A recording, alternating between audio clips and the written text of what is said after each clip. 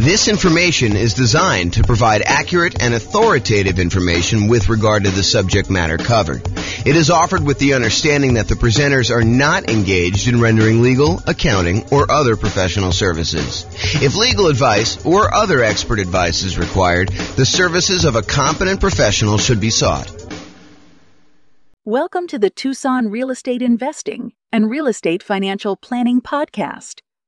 Learn all about investing in real estate in Tucson, Arizona, with a combination of real estate financial planning and modeling with numbers specific to Tucson, plus syndicated, more generalized recordings of live and pre-recorded real estate investing classes.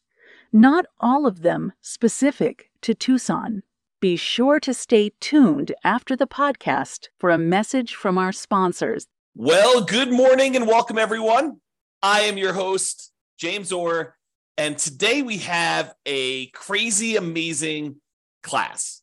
I've been doing some updating on the world's greatest real estate deal analysis spreadsheet, and I am finally ready to release it to you and to give you access. And so after this class, I will go ahead and post up the newest version. I'll email out everybody who's on the list to get updates about the spreadsheet, which is why we require you register in order to get the spreadsheet so that you can get updates in case there's errors and any updates on how to use it and things like that. So we're going to go over the brand new spreadsheet, some of the new things that we've got here, and I think you're going to love it. What's crazy to me is just how wrong I'm going to go out on a limb and say every other spreadsheet is, because no one does this right. I don't know why people don't do this right, but if you're not taking into account reserves when you analyze deals, you're doing it wrong, because you need to have reserves in order to invest in property. So if you're not taking reserves into account in like what your overall return on investment is, then that's not correct. You're basically lying. You're saying that your return on your deal is higher than it really is, because you would not be able to make that investment unless you had those reserves. But I digress. And if you're not taking into account, if you happen to be in a market where you have negative cash flow, if you're not taking into account that cumulative negative cash flow that you probably need to set aside for doing this, that is probably also incorrect. I'm less willing to go out on a limb for that one, because I could see a case where you're like, I'm just going to pay for it out of what? Reserves? So yeah, maybe, I guess, but I don't know. I think you need to set aside your cumulative negative cash flow. It is a much more conservative investment if you do it that way. So the new spreadsheet takes that into account.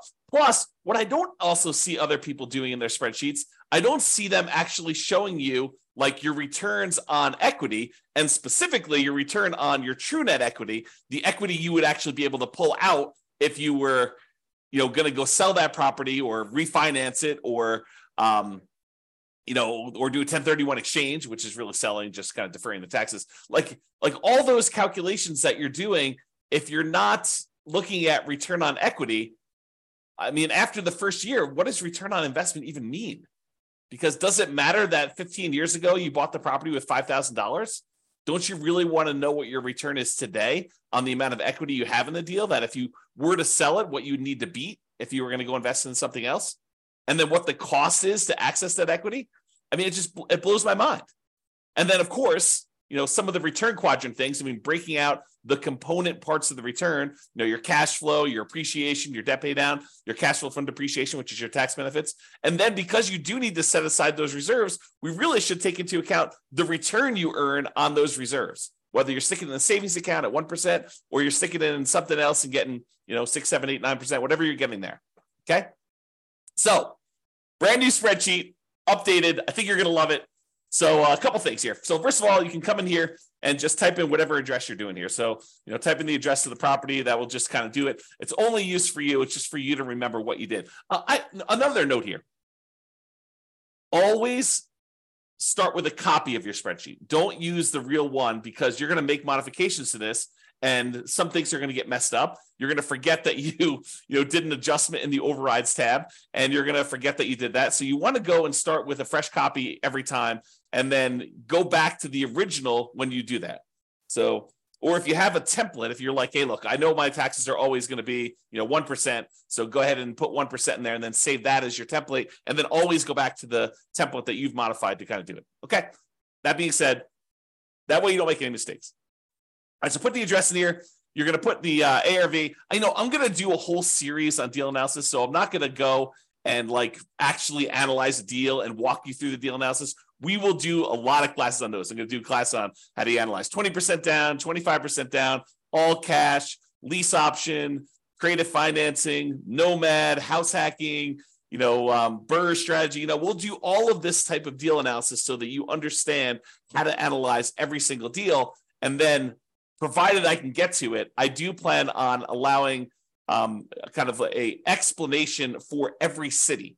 So basically, any deal you have for any of the kind of modeling analysis that we've done for every city, you will be able to go and I will walk you through the deal analysis for every type of deal that we model in every city using that city's specific numbers and basically showing you the charts for the deal analysis spreadsheet. It won't actually be the spreadsheet. It'll be like my version of the spreadsheet on a website. So that is coming. Knock on wood that I have enough time to go do it, but it is coming. That's what the plan is right now. It's always been the plan. I mean, that's why we built it this way. Okay, so that being said, so you put it in the ARV. It does take into account if you're buying properties at a discount. So if you do, you bought the property for less than what the ARV is, it does adjust and show that you got this bonus return in year one from appreciation, like that. Basically, you got forced appreciation by buying the property at a discount, and then it does also show that your return on true net equity goes down after the first year because you got this massive return in year one from that bump. So I'm just going to put it back so that you can kind of see that. They put in your purchase price, whatever that's going to be. You put in seller concessions, whatever you negotiate with the seller to get them to contribute towards your closing costs, you can do that. That counts as a credit towards you. And then your down payment amount, put in 20% down or 5% down or 25% down. In this case, we'll use 25. Your closing costs, which we'll calculate here, and then show how much the closing costs actually are in dollars. So use the percentage. And then rent ready costs. This is how much money you need to put into the deal to get the deal ready to rent. So if you go buy a property and on the inspection report, it's got a whole bunch of repairs listed that you need to go do before the property is ready to have a tenant in there, and it's going to cost you $7,000, you put $7,000 in there. And then this will automatically take that into account. It includes it as part of the investment you need to make in order to get the deal ready to go. So put whatever numbers you want in there, and it will do the adjustment and do some calculations for you based on that. Then this cumulative negative cash flow field is brand new. The idea being this: if you're going to buy a property, let me just back up. In our current marketplace, the last few years, prices have been going crazy up, and interest rates have gone up a ridiculous amount. But even though rents have increased, they haven't quite increased enough to counteract the significant increase in prices and the significant increase in interest rates. So in some markets, in many markets, I'll just say this, it is harder than ever to get good cash flow in every market. Okay. Some markets, you're going to have negative cash flow, especially if you put down a very small amount. If you're going to go do like house hacking, put 3.5% down, it's very likely with the interest rates where they are that you're going to have some negative cash flow on that. And what negative cash flow really is deferred down payment. Because if you had put more down, if you had put 100% down, you wouldn't have negative cash flow, right? If you put 50% down, you probably wouldn't have negative cash flow. But we're choosing, after we do our analysis, we're looking at the numbers saying, look, I'm choosing to put less down. I'm choosing to put 3.5% down or 5% down or whatever down. And so you're choosing to have some negative cash flow. And if you choose to have negative cash flow, we need to take that into account in our deal analysis. And the way that we take that into account is we look at how much negative cash flow we're going to have and for how long. And so what the software does, if we're going to go to the overrides tab and just show you how this works, let me go and let me make this negative cash flow so we can see. So let's say rent on this is, $3,300 a month. Yeah, negative cash flow, it's a little bit negative there. Let's do $3,100, see what it is. All right, so now we've got negative $106 a month negative cash flow. So let's see how this works. So I'm going to go to the overrides tab. And in the overrides tab, I'm going to go find the spot for cash flow, which is right here. And it's going to show you that cash flow for the year was negative $2,238. So we show how much negative cash flow was in the first year. So in this particular property, because we analyzed the deal, it shows you that the negative cash flow was $2,238 negative. But because rents went up a little bit in year 2. We're assuming rents are slowly creeping up each year. Rents are increasing. In year 2, we're estimating negative cash flow to be only $1,524. And in year 3, because rents went up a little bit, and even though the taxes and insurance and maintenance and all that other stuff increased, it didn't increase enough because our payment is largely a large percentage of that amount. So negative cash flow in year 3 is only $790 for the year. And negative cash flow in year 4 is only negative $33 for the year. Okay. But what we do now is we take the cumulative amount. We add up. The first year was negative $2,238. The second year was $1,524. So the total amount cumulative so far, the maximum amount we had to kind of eat in negative cash flow was negative $3,762, plus another $790 in negative cash flow, put you at $4,552, plus another $33 is $4,585. But since negative cash flow is all zero from then on out, we can look at that, and we can look at this chart and see this little visual shows you like all the way to the end. You can see that there's no more negative cash flow because the property is getting better as we do that. So the maximum amount of negative cash flow we have is this $4,585. Well, if we go back to this main tab over here, whoops.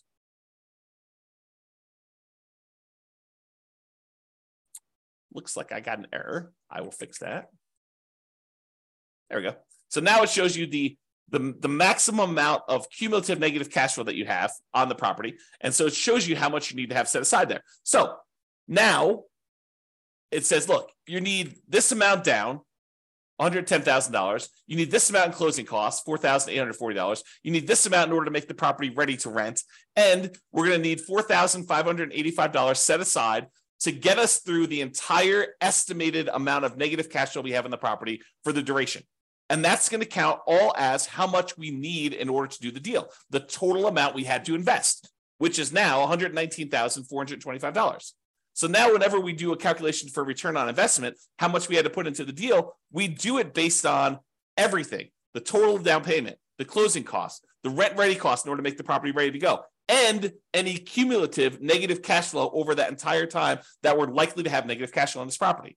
So now the calculations for return on investment are correct. Before, they were not. Okay? Now, mortgage amount does that calculation, put in your interest rates, loan term, you put in how long it is. Private mortgage insurance, in this case, we're putting 25% down, so we don't have any private mortgage insurance. But if you did, if you're putting 15% down, you put that in here. At what point do we drop the PMI off? So it'll calculate it only until you get to that point for loan to value, and then it'll drop it off. How much rent you're getting on the property. Vacancy, property taxes, calculates those. Insurance, HOA, utilities, put all that in there. Maintenance on the property, setting that aside. If you're going to go calculate a different dollar amount for capital expenses, you could set that aside here. Use the capital expenses spreadsheet that we have, totally separate spreadsheet for calculating how much you need in CapEx in order to do that. How much you're paying in property management, if you're doing that at all, unless you're doing it yourself. Land value and the type of property. So land value is going to be used to calculate your depreciation. The type of property for commercial or residential, either do a C or an R, and it does the adjustment for you there. And then estimate your effective income tax rate so that we can calculate what benefit you're going to get from that depreciation. And then we'll be able to do that calculation correctly. Okay, so you do all that, and then we've got these 9 kind of key areas to look at to determine the deal. And they are in somewhat order of importance or order of timing. It's sort of a combination of order of importance and order of timing. So the first one we got up here is your monthly cash flow in the first year. So you can see, because we dropped the rent on this property in order to show the negative cash flow, we've got negative $186 a month in cash flow. So this is a property that has negative cash flow. But we're setting aside all that negative cash flow so that we don't have to stress about it. That's why it makes it more conservative. So we've got our reserves, plus we got this negative cash flow, okay? So we've got this monthly cash flow amount here, negative $186, but we're getting $227 from that depreciation benefit, the cash flow from depreciation, the tax benefits of owning that rental property. So we're getting money back either monthly or with every paycheck. We're not paying in to the tax system because we know we're going to get a certain amount of money back, or at the end of the year, we're going to get a big chunk back to offset this whole thing. Okay, you look at it either way, but really you're saving that amount of money in taxes, so you're not having to do it. So in this particular case, because you have negative $186 in cash flow, but positive $227 in cash flow from depreciation, your total true cash flow, when we add those two together, is still positive. So this particular property has a positive cash flow, a positive true cash flow, I should say, of $40 a month. So it's not technically negative when you take into account the tax benefits you're getting on the property and the regular cash flow. Now, if you had your normal cash flow and it was $3,600 and you're getting $200 a month of cash flow plus $227, it adds up both of them and shows you your total true cash flow is $428 a month. Okay, but in this case, we'll just kind of keep it back at this negative number so I can show you how this works. Okay, so you can look at that in a glance and see what your regular cash flow is plus your cash flow from depreciation is. You see those separately, and it sums them up for you and shows you that it's now $40 between the both of them. And that's like one of the most important things I think most people are looking at is their cash flow on their property. The next most important thing I think a lot of people are looking at is going to be like their return on investment numbers. Okay, so we want to know what your return is in year one in dollars. So it shows you $13,200 from appreciation. That's where we're estimating the property value to go up. We've got this negative $2,238 in cash flow. That's the little green bar, and it's negative because we have that $3,100 a month in rent. And then we've got this debt pay down. We're paying down $3,434 on the loan, plus we're getting $2,720 from cash flow from depreciation. So you add all of those up, and you can see that the overall return in dollars in year one from holding this investment is $17,116. So it shows you how much you made in dollars on your investment. Now you're like, okay, that's interesting. So I can see the dollars, but I want to know what the return is on how much I had to invest in the deal. So we'd have the $17,116. If we divide that by our total invested, this $119,425, which includes the down payment, your closing costs, any rent ready costs, and that cumulative negative cash flow, now we can see that it's 14.33%. Because over here, it shows you your return on investment in year one for that thing. So it shows you what percentage each of these component is. So you're getting negative 1.87% on cash flow. You're getting 11.05% on appreciation. You're getting 2.88% from debt pay down and 2.28% from cash flow from depreciation, your tax benefits. You add all those up, it's 1433. So now we can see at a glance, cash flow, true cash flow, the return you earned in dollars in year one, and the return on investment in year one, 14.33 is the total. And we can see it broken out into all the different component parts. That's why this is powerful, just to see it all at a glance like this. Now, if you decide, look, I'm a 6-month type of reserve sort of guy or gal, and I want to invest in properties, this RIDQ plus R6 says my return in dollars, quadrants, because it shows you the 4 areas of return, plus reserves for 6 months, R6. Okay, so now it shows you how much you earned on or having reserves set aside, earning 1%. So you had 6 months of reserves in this property, so you earned an extra $383 in reserves. But now that we're taking into account the appreciation, the cash flow, the debt pay down, the cash flow from depreciation, and the reserves, we now earn $17,499 in that property. A little bit more than if we didn't take into account reserves. However, now that we're taking into account reserves, we need to include reserves in the denominator when we calculate our return as well, because this one did not. This one just included total cost to close. So this one shows you that when you take into account setting aside 6 months of reserves as well, your return is, even though you had some return from the return on the reserves itself, is 12.63%.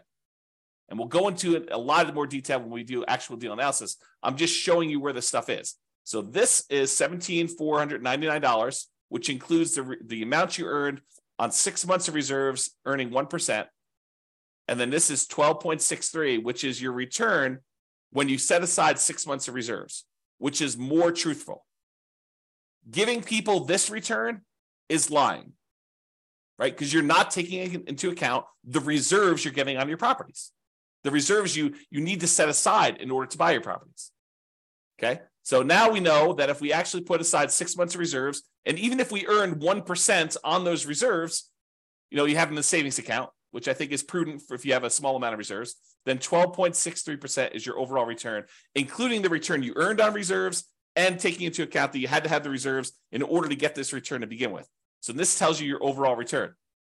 Now, if you're a person who says, look, I'd like to have more reserves. Let's call it 12 months, a full year of reserves, but I'm going to take a good portion of that and I'm going to have that invested in something else, something that gets a higher return than just savings at 1%.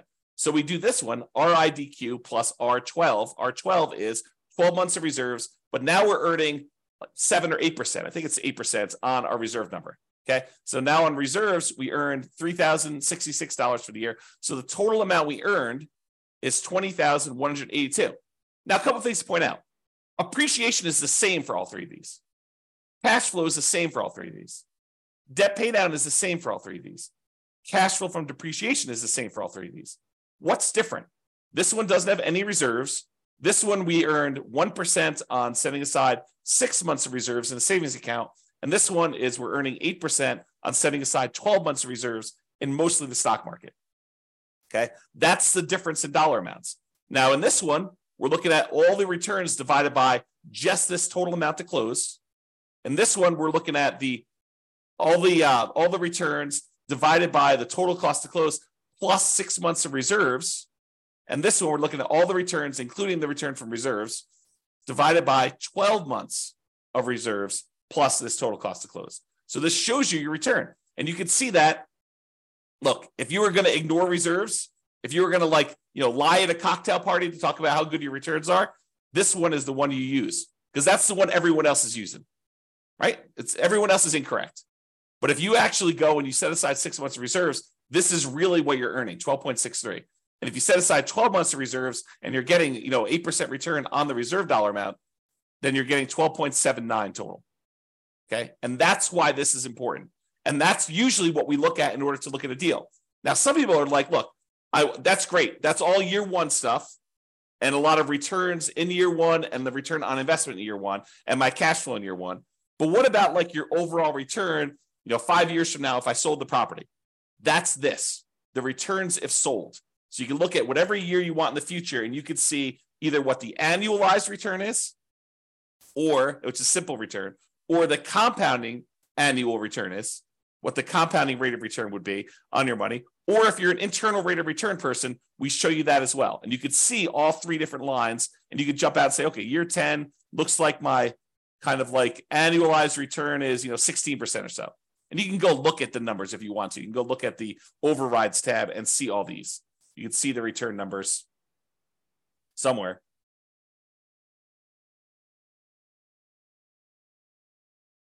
There you go. Here's the returns before and after taxes. So you can go look at those if you want to, okay? Or just kind of estimate it from the chart. You can see how it's doing, right? So this is if you want to look at those different returns. You want to see the internal rate of return? That's in year 15. That's probably around 11%. So you got 11% annualized internal rate of return by buying this property. If you sold it and you paid all the expenses of sale, it does take into account the expenses of a sale. And you can adjust what those are in overrides. Okay, so you can adjust what your expenses of sale are and have it be. And in some cases, you may want to say, hey, look, my costs of sale are different at different periods of my life because my tax rate's different, or I'm a real estate agent, so I won't have a real estate commission here. But if I go beyond this point, I'm turning my license, and so I don't have that anymore. You can do all that because we have the ability to override in any year, almost any number. That's what's amazing about the overrides. Okay, so shows you returns if sold. Then you're like, hey, look, James, I know you're doing like the saying cash on cash return on investment. I get it, but I'm a cap rate person. I like cap rate. Okay, fine. Here's your cap rate numbers. Cap rate for the first 5 years shows you right on the homepage in the middle, right front and center. Now it shows you your cash on cash number, and then it shows you your cap rate. Cap rate is your return if you own the property free and clear, if you didn't have a mortgage on it. It shows you what your return is, your cash return, cash flow return, if you did not have a mortgage on the property. Okay. If we had whatever this is, 3,600 here, you can see the cash on cash return shows positive now. And you can see how it changes over time. Okay, put it back to 3,100 just so we can see that. All right. Now, once you get past year one, does it matter that you put $14 into the deal? No, now we're really concerned about, what is the return I'm earning on the equity I have in the deal? Because what we want to say is, look, I have this property, and what if I took the money I have in the deal and I wanted to go take that and invest somewhere else? Could I go take that money and invest somewhere else? And if so, what am I currently earning on that money that I would walk away with that I could go invest in somewhere else? That way I can compare it to what I would invest in. If I'm going to take this equity out of my deal and get 11% return, well, what am I earning on that amount of money in the deal right now? What is the return I'm earning on that money that I would walk away with? Because that's what I need to compare it to, so that if I took the money and invested in somewhere else, I could compare those appropriately. And so now what we're looking at is your return on equity. And specifically, not just the return on equity, which I think is wrong, right? Like, I like the idea of someone, okay, look, if you're not going to look at return on equity at all, that's like one level of wrong. If you say, look, I understand what you're saying, and I really should be looking at my return on how much equity I have, that's a step in the right direction. But it's still not right. And I still see people doing this. I still see people doing like looking at the return on equity like that's a real number. It's not a real number because you don't really have that equity. In order to access that equity, you got to do something. You got to either refinance the property or you got to sell it. I mean, that's how you get at equity. So you need to take into account, what does it cost me to get at that equity? If you're not taking that into account, then you're fooling yourself because that's not a real number. And I'll show you here in a second that that's not a real number. It's a significant cost to get at this equity. Okay. So this shows you, though, the return you're earning on that true net equity. Your true net equity is your equity after you subtract out closing costs, real estate commissions, capital gains taxes, and depreciation recapture tax. All the expenses you have of selling a property and getting out of the deal. That's what true net equity is. So this shows you now your returns on these 4 different areas, plus your return on your total return. So the green line, everything matches. Green is always cash flow. Your green line is going to be your cash flow return. Starts off negative in this case and kind of grows up here so that your return on equity over time eventually is pushing 4% or so. Okay, that's sort of like your cap rate over time. That approaches cap rate, right? Debt pay down return starts up here, kind of drops down, it kind of continues on, drops down a little bit. Appreciation return shows you what that looks like over time. And then your cash flow from depreciation number looks like that is. When you sum all of them up, it's this dotted line. So right now, when we first got the deal, in year 1, it looks like your overall return on true net equity is just below 20%, probably 19.12 looks like. And then your return as you get to year 10 or so, I don't know, it's probably in this ballpark of whatever that is, 15%. So your return on true net equity is 15% there. So you can see how this changes over time. And of course, if you want to go look at the overrides, you can look at your return on true net equity right here, return on true net equity quadrants. So it shows you each year's numbers and breaks them down for you. So you want to go look at year 16? Okay, year 16, you're getting 6.25% from appreciation, 3.35 from cash flow, 2.92 from debt pay down, and 0.83 from cash flow from depreciation for a total return on true net equity of 13.35. Okay? All right, so you can see the true net equity numbers and how that works out over time. Typically, your return on true net equity drops off. On a finance property, it tends to decline over time. Okay? Now, as I told you before, these are like in order of what I think are probably like most important or over time. So when you're buying a property, you're tending to look at these, maybe these. This becomes less important when you're initially buying. Some people might glance at it, but this is more like hey, how does my property perform over time as I look at this? And that's why it's there. Now, annual key metrics. Some people they're like, hey, look, I really want to know what my gross potential income on a property is.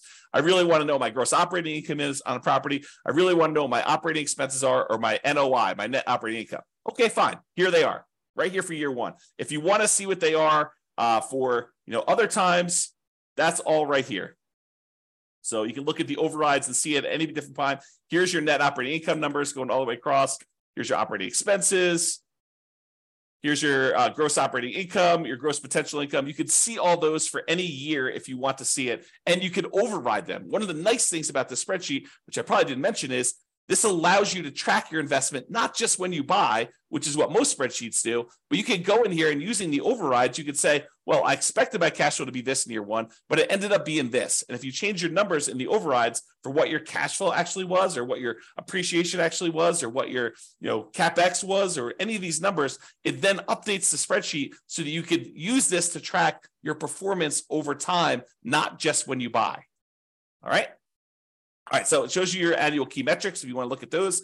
And then if you want to see your non-loan expenses, how much are you spending on vacancy? How much are you spending on property taxes? How much are you spending on insurance? How much you spend on HOA? How much you spend on maintenance? All these different numbers here, you could see those at a glance if you're concerned about those. And it shows you year one numbers for that, the annual numbers there. Okay. So those are sort of like, I don't know, what I would call less important metrics for most people. But if you want to see them, not only are they available on the chart, they're also available in overrides. Okay. Now, this is arguably, in my opinion, one of the most important things to look at next, yet no one has it in their spreadsheet. I don't know why. It blows my mind. But really, don't you want to know how much equity, specifically true net equity, you have in your property, or cash out refi equity you have in your property at any given time in a property? Like, you want to see that, right? And how much does it cost you to access that? Well, this is this. So the dark lines that are kind of increasing over time, that's your true net equity and your cash out refi equity. The really dark one is how much money you have in true net equity, the amount of money you would walk away with if you sold the property and you had to pay closing costs, real estate commissions, which can be zero. You can override that number. Your capital gains tax rate and your depreciation recapture rate. So you want to go in your overrides. If you're like, hey, look, my real estate commission, we assume 6%, but you're like, hey, look, I only want to spend 3% on that.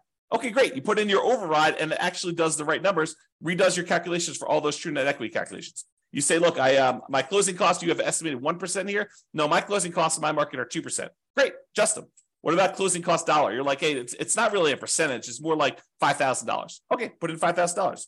Or your real estate commission dollar amount. You want to change that? Or you want to say, my depreciation recapture tax rate, it's not 25% and make less than that. So I'll put in my number. Or my capital gains tax rate, it's not 15%. I'm in that really low tax bracket. It's zero for me. At least for the first few years, put in zero for a few years, then put it back up to 15.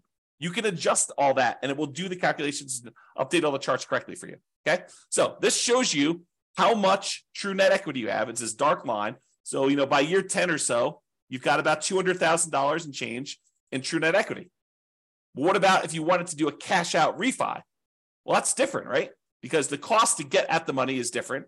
And the amount of money you have to be able to get, because you can only go to 75% loan to value, is different. So your amount for your cash out refi is probably around, $170,000. And you could go look at the overrides and see the exact numbers, right? And you could also say, look, I don't do 75% loan to value for cash out refi. I got a guy that'll go to 82%. Great. Adjust to 82% right here. We have an adjustment for that. It's an override. So go ahead and do it. Or my cost to get out my refi, it's not 1.5% in order to do that refinance loan. It's only $500. Okay, fine. $500. Done. Just adjust that. And it does it for you. Okay. So this allows you to do that. Now, these dotted lines, they show you what percentage of the money you're taking out were expenses to get at that money. It costs you money to do a sale.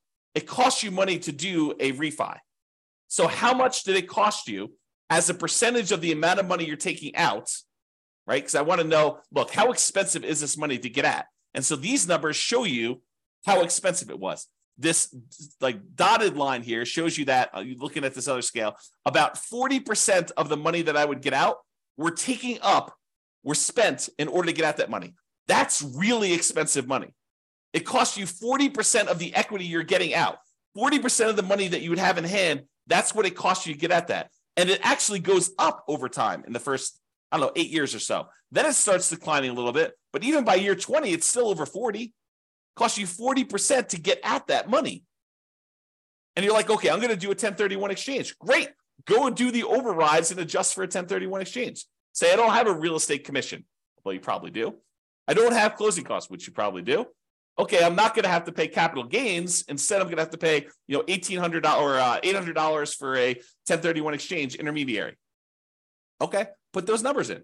I'm not going to have depreciation recapture now. Sure, but you're kicking the can down the road too. And so even though your costs may go down, you still have that later on. Now, this one is the darker dotted line is your cost to access cash out refi equity. Well, that starts at almost 40% too, but that drops off really quickly. So that by year 10, it's only about, 5% of the money that you're pulling out is what it costs you. So it's calculating what percentage of the money you're pulling out in order to access that equity.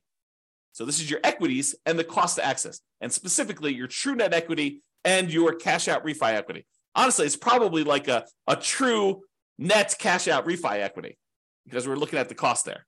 Okay. Now you may say to me, James, but if I'm doing a refi, I'm actually just borrowing that money. Sure. Yeah, I agree. You're borrowing the money, but it's still a cost because you're borrowing it and you're paying interest on it now. Okay. So this is the new spreadsheet.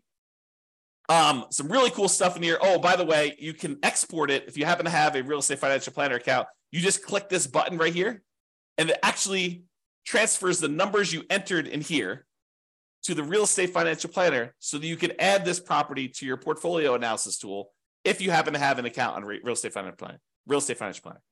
Okay. So that's the cool part about this. All right. I think I covered what I hope to cover, just kind of going over the new stuff, the existing stuff that's still amazing. And just to show you that this is the way you should analyze deals. And we're going to go over examples. I'll go over how to analyze every type of deal using the spreadsheet. I'll show you all the other stuff. We already have a class on where do you get each one of these numbers from? Like, where do you get seller concessions from? Where do you get the mortgage interest rates from? Where do you get the vacancy rate from? Where do you get the property insurance rate? Like, where do you get each one of these numbers? I have a class where we look at each input and I tell you where to get it from and what's reasonable for those numbers in a lot of cases. All right. I already have a class on that. Go watch it. It's on the website. It's on the podcast. But now it's got these new adjustments here to kind of do this. One of the adjustments I made, by the way, is I've removed some color. Color to me has meaning. And so in the first version of the spreadsheet, I got carried away. I was like, oh, this is pretty. Let's make these blue. But that didn't mean anything. The fact that they were blue didn't have any meaning. Now all the colors mean something, right? All the inputs are this manila folder color, okay? All the cash flows are green. All the cash flow from depreciation are yellow. All of the appreciation is blue. All of the debt pay down is red. And then all the other black and white ones are just black and white, right? And so color means something. If something is colored, oh man, I'm looking at things like this export to REFE button. I should probably make that gray. Maybe I'll make it black, right? Because color should mean something. And so we should all do that. And maybe I should make this gray. I don't know. But the color, and the charts, color means stuff. All right. And then over here, I tried to add some flash of color if you just show you like size of values. And if it's, part of the quadrants, it's still going to be that blue, green, red, yellow color. So you can see those at a glance as to which ones we're talking about and how all those work. And because in the previous spreadsheet, I tried to compress it and do like years 1 through 5, then year 10, then year 15, year 20. But I realized that, because the spreadsheet was locked down to protect you from messing up formulas, that you couldn't access year 12 easily. So now it's all open, which means that it just goes wide, right? So now you can go and keep track of your deal for 40 years. You have access to all that. All right. That's all I got. I hope you enjoyed the new updated spreadsheet. I know I certainly do. I'm really excited to teach these classes. We're planning on doing, as of right now, subject to change, we're planning on doing one new deal analysis class per week. And then for the podcast usually gets published. I think we're out. The class I recorded yesterday got published, got queued up to be published to the podcast in November. So it's May 3rd right now. So November is 6 months out. So we're currently 6 months ahead on what the podcast gets. All the Substack guys get access to it immediately, but the podcast stuff is delayed by about 6 months now, and it will continue to delay because we publish the podcast once a week. We do the classes daily. So every week of content that is live, the podcast guys, that's a month, approximately, 5 days, 5 weeks, somewhere around there. 4 to 5 weeks. So you get an idea. So trying to get to be a year ahead on the podcast, and then I'll evaluate what I'm going to do at that point. All right. That's all I got. Super excited for you guys. I will get the new version of the spreadsheet out to you, but I hope you enjoy it. Hope you like the new spreadsheet, and we will do deal analysis, and I'll cover a whole bunch of stuff for you. Thanks so much for coming on. Have a great day, everybody. Bye-bye for now. With home prices up, mortgage interest rates up, and rents up, but not quite enough to counteract the higher prices and interest rates. Cash flow on rental properties in Tucson is harder than ever. Book a call with the Real Estate Financial Planner to apply our proprietary 88 strategies to improve cash flow on your rentals. See the show notes for a link to schedule your call and improve your cash flow today. If you're a real estate agent, lender, or professional in Tucson that wants to help our real estate investor listeners, consider reaching out to learn about collaboration opportunities with this podcast. We'd love to add more value to our listeners by having you assist our investors buy, sell, and finance their real estate investments. See the show notes to schedule a call to discuss collaboration opportunities.